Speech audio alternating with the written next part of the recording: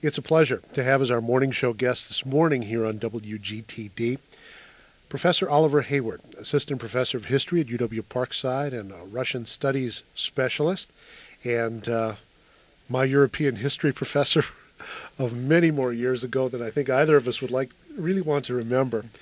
But Professor Hayward, again, this spring is going to be leading another trip to Russia and Hungary as well. So we're going to hear a little bit about that trip, the one that's coming up. You might be interested in perhaps taking part in that trip. It sounds like a wonderful opportunity. We're going to talk about some of Professor Hayward's past trips as well, and take a look a little bit at the political geography of Eastern Europe, of Russia and Eastern Europe, and talk about some of the changes that have been going on there. You're going to find this an interesting conversation, I'm sure. Professor Hayward, first of all, let's have the nuts and bolts about this spring's trip. When are you going, and what are you going to see? Okay. I'm taking a group of students and people from the community, and both groups are equally welcome, to Russia and Hungary starting on the 11th of March and lasting for 2 weeks. So we'll be returning on the 25th of March. The cities on our itinerary this time will be starting off in Moscow. Then we'll visit a fascinating little town near Moscow called Suzdal, and move on from that area to St. Petersburg, and then fly to Budapest, Hungary for the last leg of our visit. Okay. How much does it cost? $25.50, and it's all-inclusive other than a few lunches in Budapest, and it is really all-inclusive. You should take along a little money for souvenirs and so forth, but basically all needs are taken care of. Okay.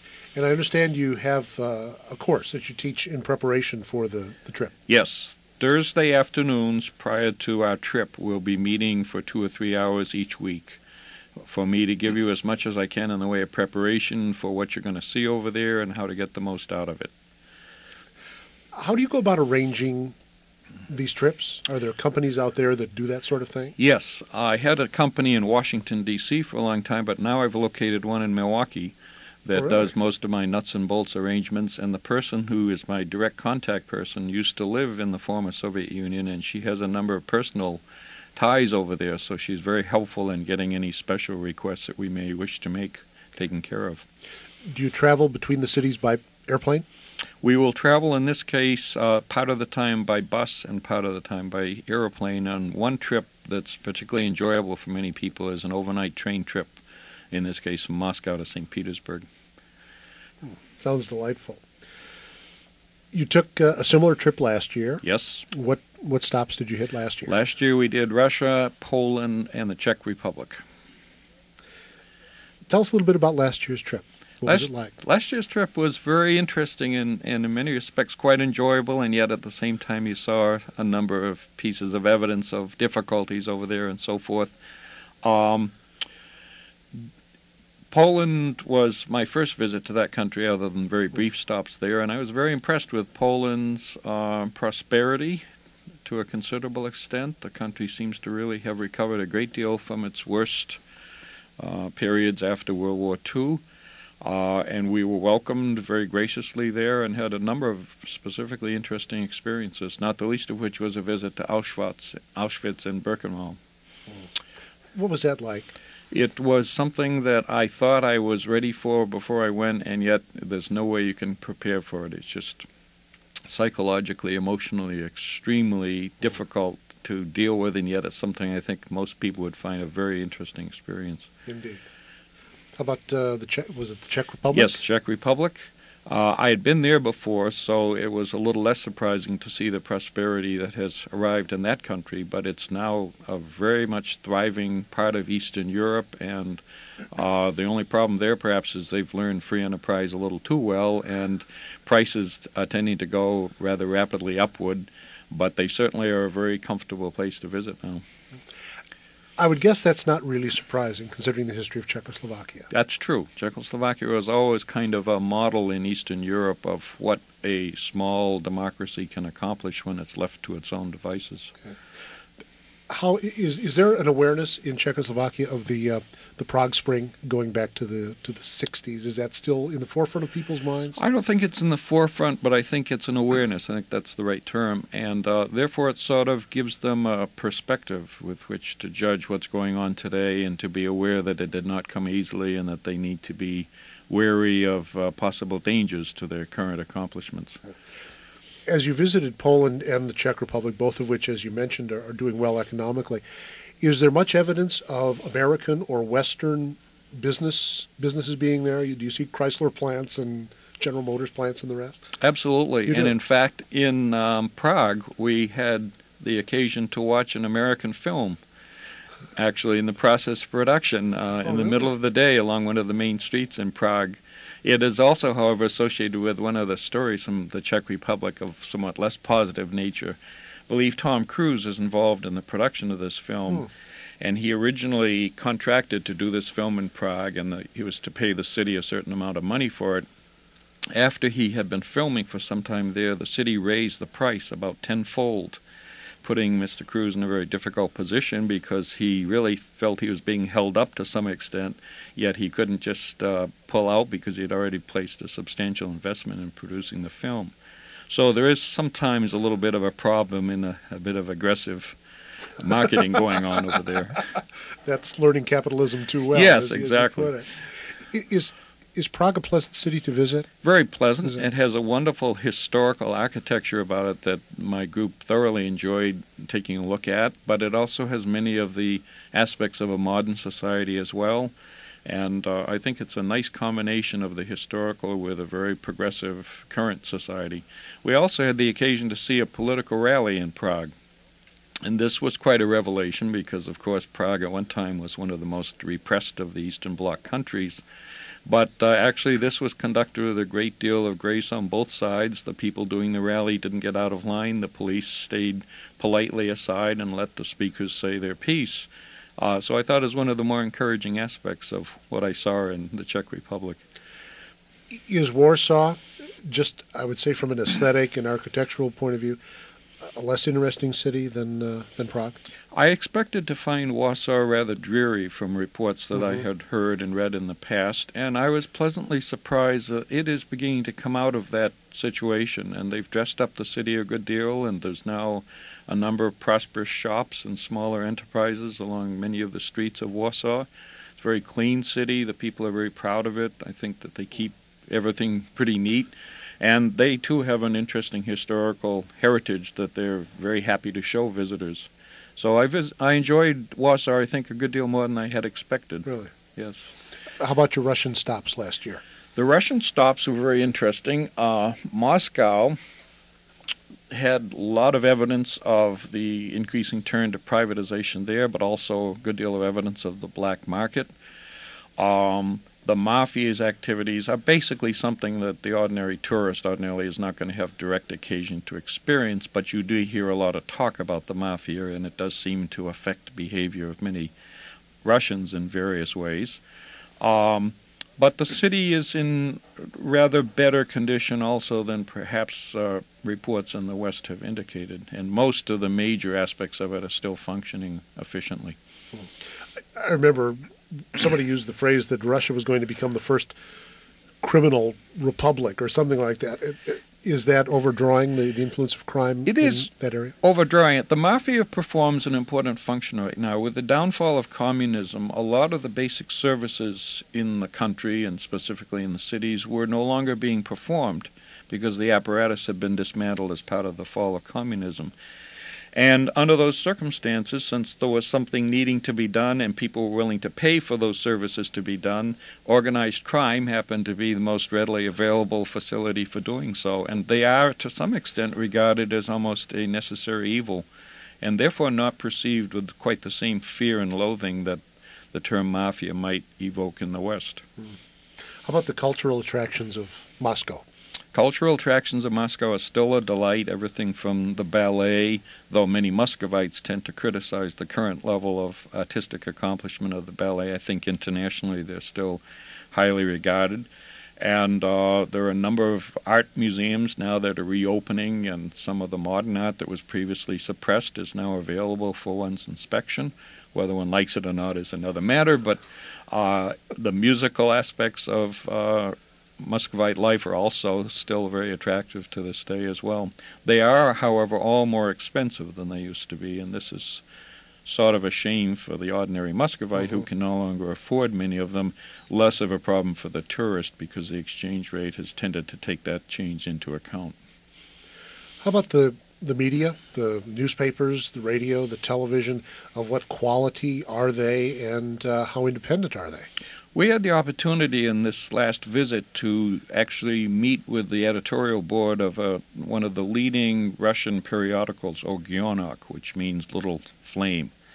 And Ogyonak was one of the leaders during the Gorbachev period in sort of pushing Gorbachev toward maybe more reforms than he intended to carry out, and therefore was at the time regarded as one of the outstanding progressive periodicals. After events got even more reform than people had expected, Ogyonak became criticized for going too slowly and not being reformist enough. But I think the problem was for them that they were afraid that if they got too aggressive, the political authorities might crack down on them.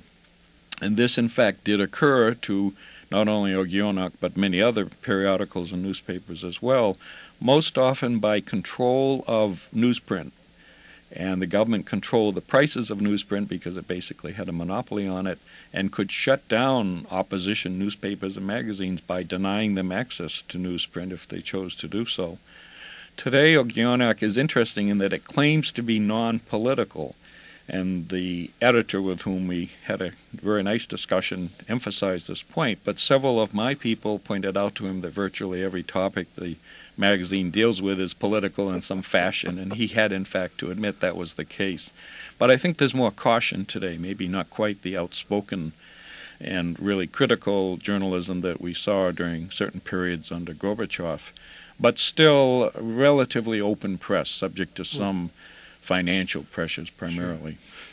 Sure. The fact that the press is not as critical, have they been co-opted in any fashion by the government, or is it just that's sort of the prevailing feeling in Russia now? I think part of it is that some of them have knuckled under to government pressure. There's no question about that, in my opinion.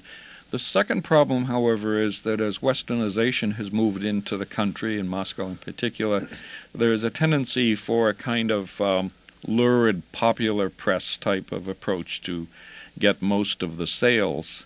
And given the realities of needing to be staying financially solvent, newspapers and magazines sometimes have tended to be just a little too sensational and not concentrated on hard issues as they used to do.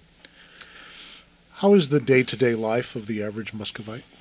Very tough.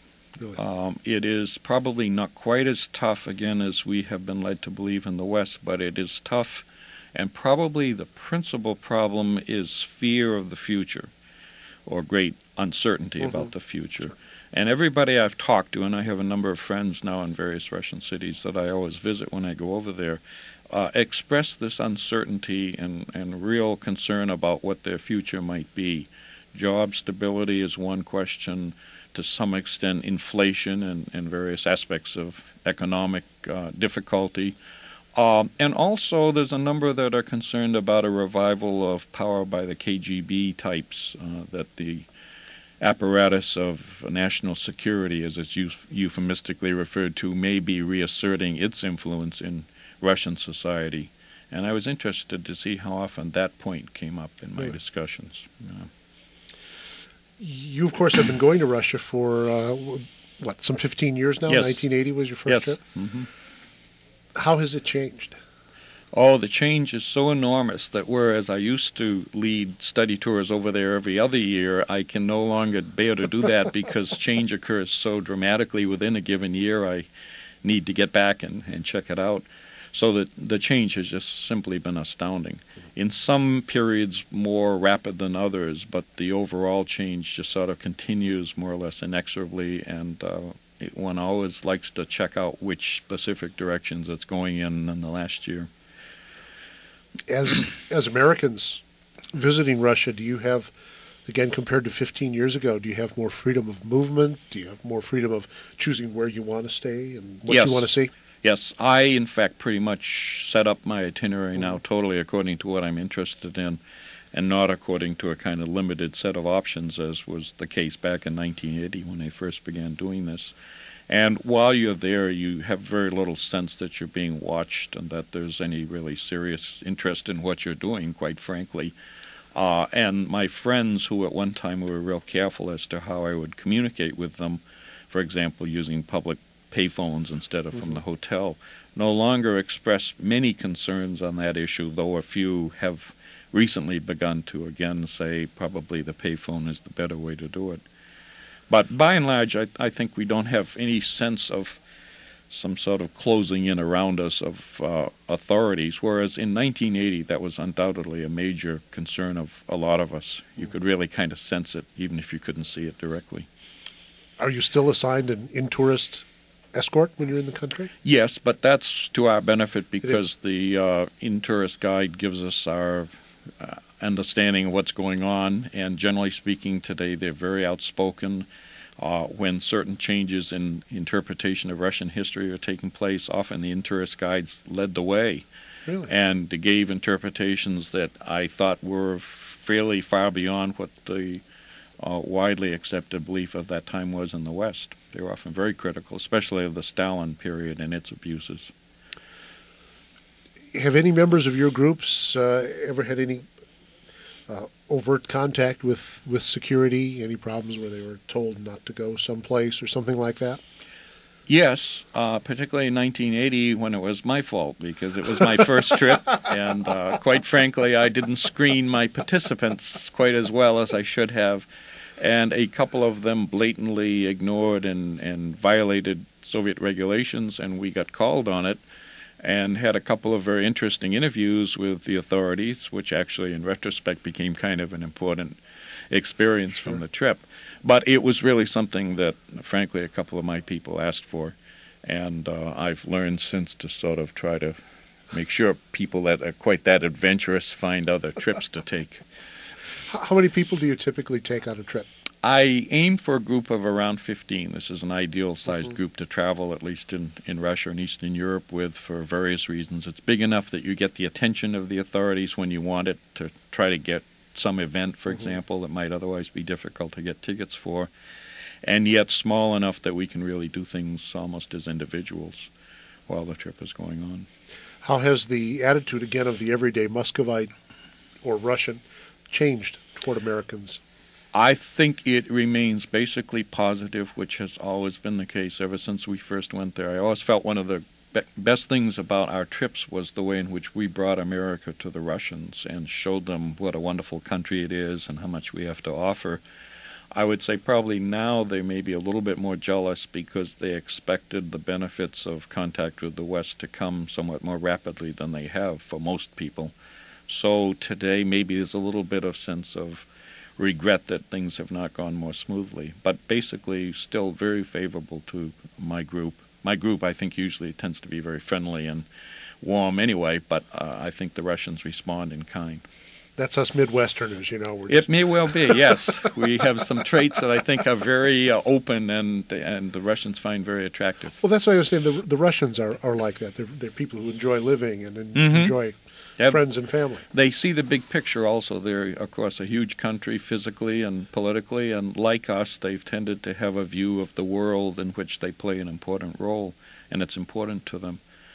So I think that there are a lot of similarities between Russians and Americans that make us easy to get along with.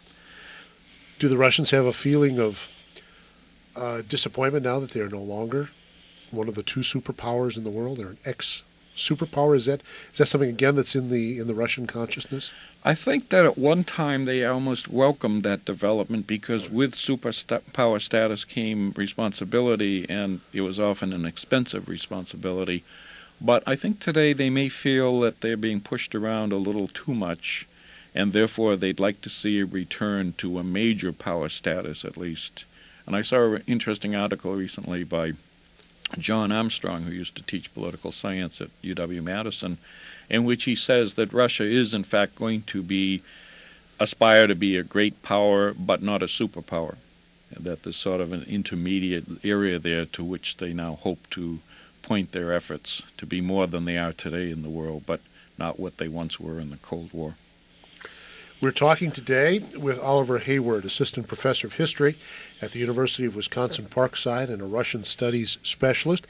He is leading a trip for which students and the public are both invited to Russia and Eastern Europe, March 11th to March 25th of 1996, and we'll give you all the details on that trip, including phone numbers to call when we finish up our conversation with Professor Hayward today. Professor Hayward, the Russian elections are coming up in just a matter of a few days. What's at stake? A great deal is at stake, I think. It's important not to overestimate the final outcome because in all likelihood there will be no clear majority for any party or any major political group. So it's not as though we're going to have a real clear focus in the next parliament. But at the present time, with President Yeltsin clearly in a great deal of physical distress, having just suffered his second heart attack this year, and with that second heart attack, I think his credibility as a leader, particularly a future leader of the country, has been severely hurt. I think it already was in great danger anyway, but now I think it's been fatally hurt. This gives Parliament rather more leeway to perhaps exercise its potential power than it had when Yeltsin was more firmly in control. He had carefully negotiated a constitution which gave the president a great deal of power. And in particular, he has the power to veto legislation in a manner that's almost impossible to override in the Russian constitution. But if, in fact, he's been as badly disabled as a leader as I believe, then Parliament, almost by default, has a little more room for some serious negotiation here. Again, I'm going to ask you to plumb the minds and hearts of the average Russian. How do they feel about Boris Yeltsin? It is my impression, this may be a function of the particular people I talk to in Russia, so perhaps it's a seriously skewed sample, but there has been a good deal of disillusionment with Yeltsin for some time. And also among a number of my acquaintances, the feeling that he was almost more a figurehead, being manipulated behind the scenes by individuals, many of whom we don't even know the names of in the West because they tend to try to keep relatively anonymous. And that his real influence on policy has been minimal, and that his primary function has been to manage Russia's relations with the rest of the world, where he clearly can carry out that function reasonably effectively if he's in good health.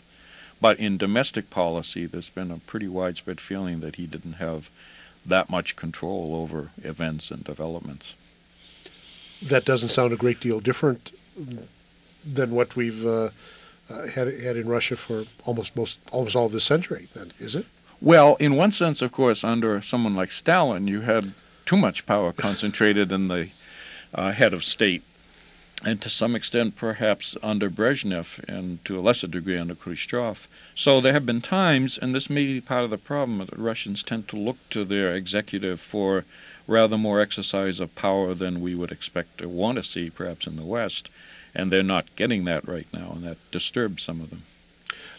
The elections on the 17th, are those just parliamentary elections, or is Yes. Mr. Yeltsin up as well? No, the parliamentary elections are on the 17th of December. Mr. Yeltsin's position goes up for election, I believe, next June. So Okay, they're so it's not presidential that far elections. away. Yes, that's right. Any prospects? Are there any names that are floating to the top as possible opponents for Yeltsin?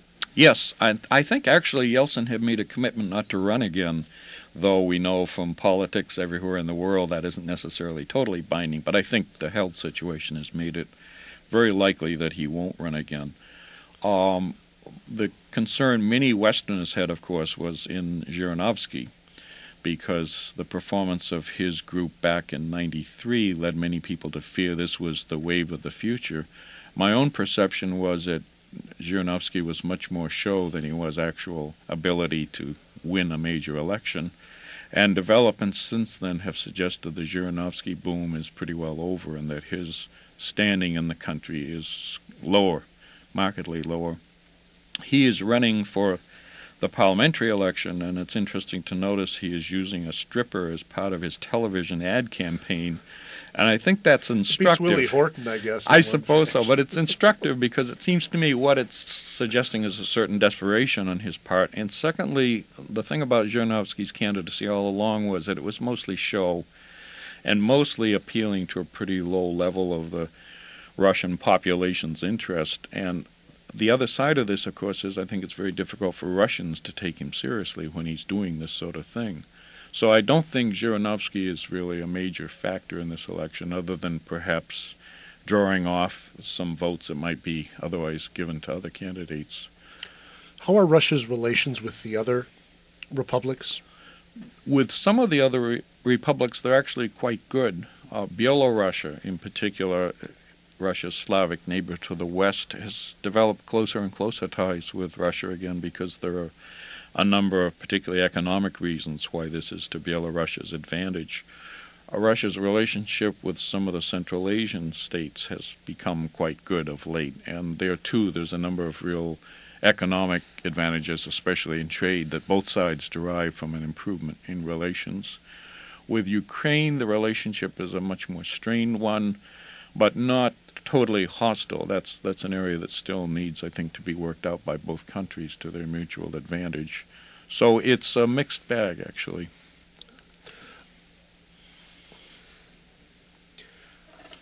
I'd like to talk a little bit. You're a historian. I'd like to talk a little bit about the pursuit of history in Russia, the former Soviet Union. How serious a discipline is it? I mean, they did not have much practice doing good history for a long time in Russia, and I'm curious if there are historians now working, what kind of work they're doing, and I'm curious as well how they view Khrushchev comes to mind, because I remember him so well from when I was growing up, and Mr. Gorbachev, too. Yeah, it's a real good question. As it happened a year ago, in our stay in Russia, we stay with a family in St. Petersburg typically, so I get a chance to actually talk to people at some length over several days. And I stayed a year ago with a woman who is the principal of a whole group of secondary schools in the city of St. Petersburg. And I asked her about the effect of an event that had occurred during Gorbachev's time in office, in which final exams in history courses were suspended at the end of the school year because the history had been changing so rapidly that it was perceived to be harmful for the students to have to take an exam when they didn't really know the answers because they weren't being told a clear pattern. And she, interestingly enough, denied this had ever happened, which I know from a lot of separate documentation did in fact happen. And I think it reflects the difficulty of coming to grips with the country's history that many Russians still feel, that they were told a number of things once upon a time which now clearly were not so, but the new variations sometimes have a lot of different aspects to them, so it's hard to tell which is the correct one. And I think the study of history is, if anything, even more difficult today, not because of repression and not because the state will insist on your saying a particular line, but because getting a handle on the truth is often extremely difficult. And this has to do also with archives that have been lost and records that have been destroyed. So the life of a historian is a very tough one today, maybe even more so than under Stalin, where you at least knew where you stood, however bad it was from the standpoint of integrity. Okay. What are your impressions of the quality of Russian science and medicine? I'm not real qualified to make that judgment. I have a colleague at Parkside, Professor Frank Edgerton, who's a historian of science and has some of the same friends I do over there that can judge it rather better than I. But I believe that it's a case of certain areas in which Russian science and technology is very strong and other areas in which they're woefully behind the Western world. And it's often a function, as you might expect, of national security considerations. Those areas which were good for the strength of the country's military often got a lot of money and effort and scientific genius poured into them. And other areas that should have been developed were neglected because of the lack of that particular incentive. Is the Russian military hurting at all? I would guess there are more demands for the government dollar now than there were 10 and 20 years ago. Is the military hurting in any fashion, or at least having to go on a bit of a diet as far as that goes? You've identified a major trouble spot in the country as a whole. The Russian military is not only hurting, it is suffering very badly. It is underpaid. It often is not, in fact, paid on schedule and so forth. Housing for military personnel is very inadequate and sometimes non-existent. It was sort of ironic when the Russians were pulling out of Eastern Europe and the other former states of the Soviet Union. Often the delay in their moving out was attributed to sinister political motives, when in fact it was, as a bottom line consideration, that they had no housing, no place to put their soldiers if they brought them back from Latvia or Poland or wherever the case might be. And that's still a problem today because they haven't had the money since then to provide those facilities even yet. You also last year, I believe last year, did you go to St. Petersburg last year? Yes, I did. And you're going this year again. Yes. And we really didn't talk about St. Petersburg. What kind of a city is that? St. Petersburg is a historical wonder. It was built by Peter the Great at the beginning of the 18th century, basically from scratch and more or less as a monument to his ego, but also for the purpose of strengthening Russia's contacts with the West.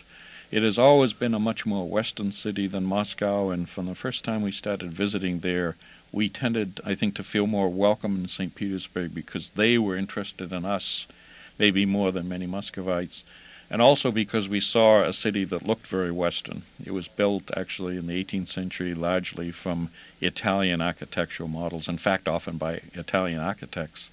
And it remains a very Western city to this day, and it's a very easy city, I think, for a Westerner to kind of get to be familiar with what's going on over there. And they talk very frankly, perhaps more frankly than the Muscovites do. What kind of weather do you run into in March in Russia? Another joy of taking Wisconsinites on this trip is that Russian weather in March holds no terror for us that we haven't already experienced over here. And basically it will be very close, maybe a degree or so cooler perhaps than here in March, but very similar. St. Petersburg tends actually to be right around freezing in this time of year. And so it's really, if anything, the big problem there is rain, not snow. Moscow can be quite a bit chillier if a big clipper is coming in from the north because it is totally unobstructed. There's nothing standing between the North Pole and Moscow except a lot of flat area and ice in particular. But actually in March we tend to have pretty decent weather in Moscow as well. And I would expect Budapest would be actually quite pleasant that time of year because the spring has begun to really set in that part of Europe. Well, that's right. You're going to Hungary this year, aren't you? Yes. We should talk a little bit about that. Have you been to Hungary before? No, this will be my first trip to Hungary. I'm very excited about it, and I've been reading and talking to a number of people who have been to Hungary, and I just expect it's going to be a remarkable experience. It should be. I've heard Budapest is a delightful city. Yes, indeed. City to visit. How is transportation within the cities, if you're in Moscow or in St. Petersburg, getting from one place to another? Any problems? Piece of cake. Really? It has a wonderful metro system in every city of 1 million people or more in the entire former Soviet Union. They just built the metro when it reached that number. And the metro system has long been very reliable. It's very clean. In fact, it's a model of what metros should look like but don't look like in many Western cities because there's almost no graffiti, though now with Glasnost there tended to be an outbreak of graffiti that wasn't there before. And it's been kept deliberately very inexpensive so people can move about, and in order actually to discourage private ownership of automobiles, which is in this case probably working to keep traffic in manageable proportions in the city. So it's very easy to get around in either the metro system underground or buses, or they even have wonderful old trolley cars. So you have actually a number of choices. And between Russian cities, the train system is often a very good way to travel. It did become for a time somewhat precarious because the criminal element discovered this was a great way to rip off travelers, but they've now taken steps to considerably improve security on the trains, so basically that's no longer a major consideration. Let's get back to some politics. Sure. In Poland. Lech Wałęsa recently lost a re-election for president, and he was replaced by an ex-communist, is it Kwasniewski? Kwasniewski, yes. Could you tell us a little bit about what happened there? Well, from what I understand, this was, first of all, Kwasniewski downplayed his communist background, as those who have been taking power in many parts of Eastern Europe have tended, for the most part, to do. After all, in a sense, the only major pool of political talent available that had much experience was, in many cases, former Communist Party members. And Kwasniewski went out of his way to portray himself as just an ordinary guy, and he did the usual family bit on television, and he deliberately reassured the Polish people that this was not going to be a dramatic break with the past. He favors joining the European Union. He favors Poland joining NATO and a whole variety of other measures that Walesa would also agree with. And the problem was that Walesa seems to have sort of taken on a bit of the idea of a dictator himself. There's a Polish constitution currently being worked up. Walesa wanted it to include a very strong presidency, and many people, including some of his former close companions with Solidarity, accused him openly of having dictatorial aspirations. There's a very modest presidential palace in Warsaw. I think it's called the Belvedere of all things. He had moved out of that and into a much more ornate palace that seemed to be more in keeping perhaps with his aspirations as a future leader. So I think as much as anything it was a reflection of concern about Walesa's objectives personally, combined with some dissatisfaction in the countryside with the state of the economy. The cities in Poland, I think, are in rather good shape, but some of the peasantry and small-town workers don't feel that they've shared in Poland's prosperity, and to some degree this vote was perhaps a protest against that neglect. What happened in Poland has happened, as you mentioned, elsewhere in Eastern Europe with former communists coming back to win elections. What has these ex-communists' track record been? Since they've returned to power? I think it's been basically pretty much status quo ante. That is to say, they've generally continued the policies of their predecessors with perhaps a little more willingness to intervene on behalf of those who had previously been left out of the economic development. So maybe a little bit of a return to some state involvement in the economy beyond pure free enterprise, but nothing that has caused the population any great concern that there might be some major return to communism as a whole.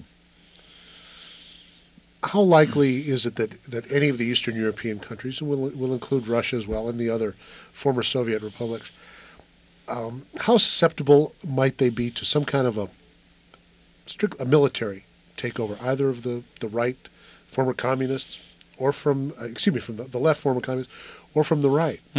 Is there a right wing building in these countries of political opposition? I believe that there is one to some extent. I have to say I can only speak with any authority at all on Russia because that's a country I've studied.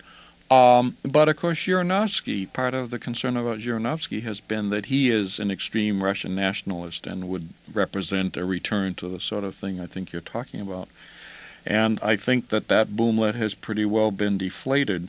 There is, however, now another candidate, a general who was head of an elite paratrooper division in Afghanistan, so something of a war hero, by the name of Lebed, Lebed, who is probably going to inherit some of that nationalistic vote that Zhirinovsky got last time around. And Lebed is a more formidable factor here because he's more moderate, yet at the same time aspires to a return to somewhat greater status in the world for Russia. As an army man, he is very concerned about the plight of the military that you and I have already discussed here. He probably is going to gain a lot of votes from army people precisely for that reason, whereas many army people thought Zhirinovsky was just nuts and would not have considered voting for him in any circumstances. What we have going for us, however, in Russia, in terms of not finding this too alarming, is that the Russian state has generally had a tradition historically of very little military involvement in politics. People might find that surprising because we think of it as a militaristic society in some ways, but Stalin was the first to crush any possible military aspirations on political power. The Great Purges, and particularly his blood purge of 1937, wiped out much of the Soviet military leadership. And that is part of a much more long-term tendency for the Russian military to just accept political leadership and do what they're told to do. So I think that in the future, Lebed is going to have to overcome that kind of traditional concern about the military's power and have to be very reassuring as to what he stands for if he's going to have a real shot at power. But many people believe And this is based partly on a public opinion poll taken last month that indicates he was favored by more people than any other candidate, including Yeltsin, including Chernomyrdin, the prime minister, who for a time was considered to be a possible successor. Libyaev received the most support from the Russian public. It was far less than a clear majority, but it was still kind of an impressive performance for someone who has until recently been relatively unknown. When you say the name Gorbachev to a Russian, what sort of reaction do you get? A very different reaction than when you say it in the West. Gorbachev has enjoyed a little better press in the last year or two as conditions got fairly bad politically in Russia. But there's still a tendency to associate, on the part of most Russians, Gorbachev with a period of serious economic decline. And particularly when you and I talked originally about the sense of fear about the future, many people blame Gorbachev for that uncertain future, even though he's been long gone now. And therefore, at the present time, though I had thought at one time he might make a comeback, you don't see much evidence of it being a popular alternative for most Russians. Have you read any of his books? Yes. Mm-hmm. What kind of a writer is he? He's nowhere near as good a writer, in my opinion, as he was a speaker. Although my command of spoken Russian is not that great, I tend to read it better than I speak it. I saw a number of his addresses, particularly while I was in Russia, when he was addressing party congresses and what have you. And he's an extremely effective speaker, and even when you couldn't understand everything he said, the manner clearly conveyed somebody in authority and in control. And that doesn't come across as much in his writing, and maybe it's just plain difficult to do that in written form. Okay. Professor Hayward, thank you so much. It has been a delight having a chance to talk again. It's been much too long, and we want you to come back soon and we can talk some more. I would enjoy that very much. Thank you very much. Before we let you go, though, we'd like you to remind our listeners about the dates of your coming trip to Eastern Europe, where you're going to be going, and how much it costs, and where they can get some more information, please. Oh, gladly. We'll be leaving on the 11th of March for 2 weeks spent in Moscow, St. Petersburg, and Budapest as the leading parts of our visit. It is open equally to Parkside students and to members of the community, and the interaction has been very enjoyable to see over the years between the two groups. The cost of the trip will probably be $2,550. And to reach me to get further information, I have written up a 4-page description of what we'll be doing and so forth, which I'll be very happy to send out to you. Call me at 595-2467, or if you don't get an answer at that phone, call the History Office at 595-2316 and just ask for information about the trip to Russia in March. Okay. And if our listeners need those phone numbers again, just call me here at WGTD. We have them and we can pass them along. Professor Hayward, thank you so much. It has been a delight having a chance to talk again. Oliver Hayward, Assistant Professor of History at the University of Wisconsin-Parkside, a Russian Studies specialist. And if you would like, again, some more information about his tour of Russia and Eastern Europe, March 11th through 25th, you can call his office at UW-Parkside, 595-2467, or the History Department, 595-2316. Again, our thanks to Professor Oliver Hayward for joining us today here on WGTD, FM 91.1.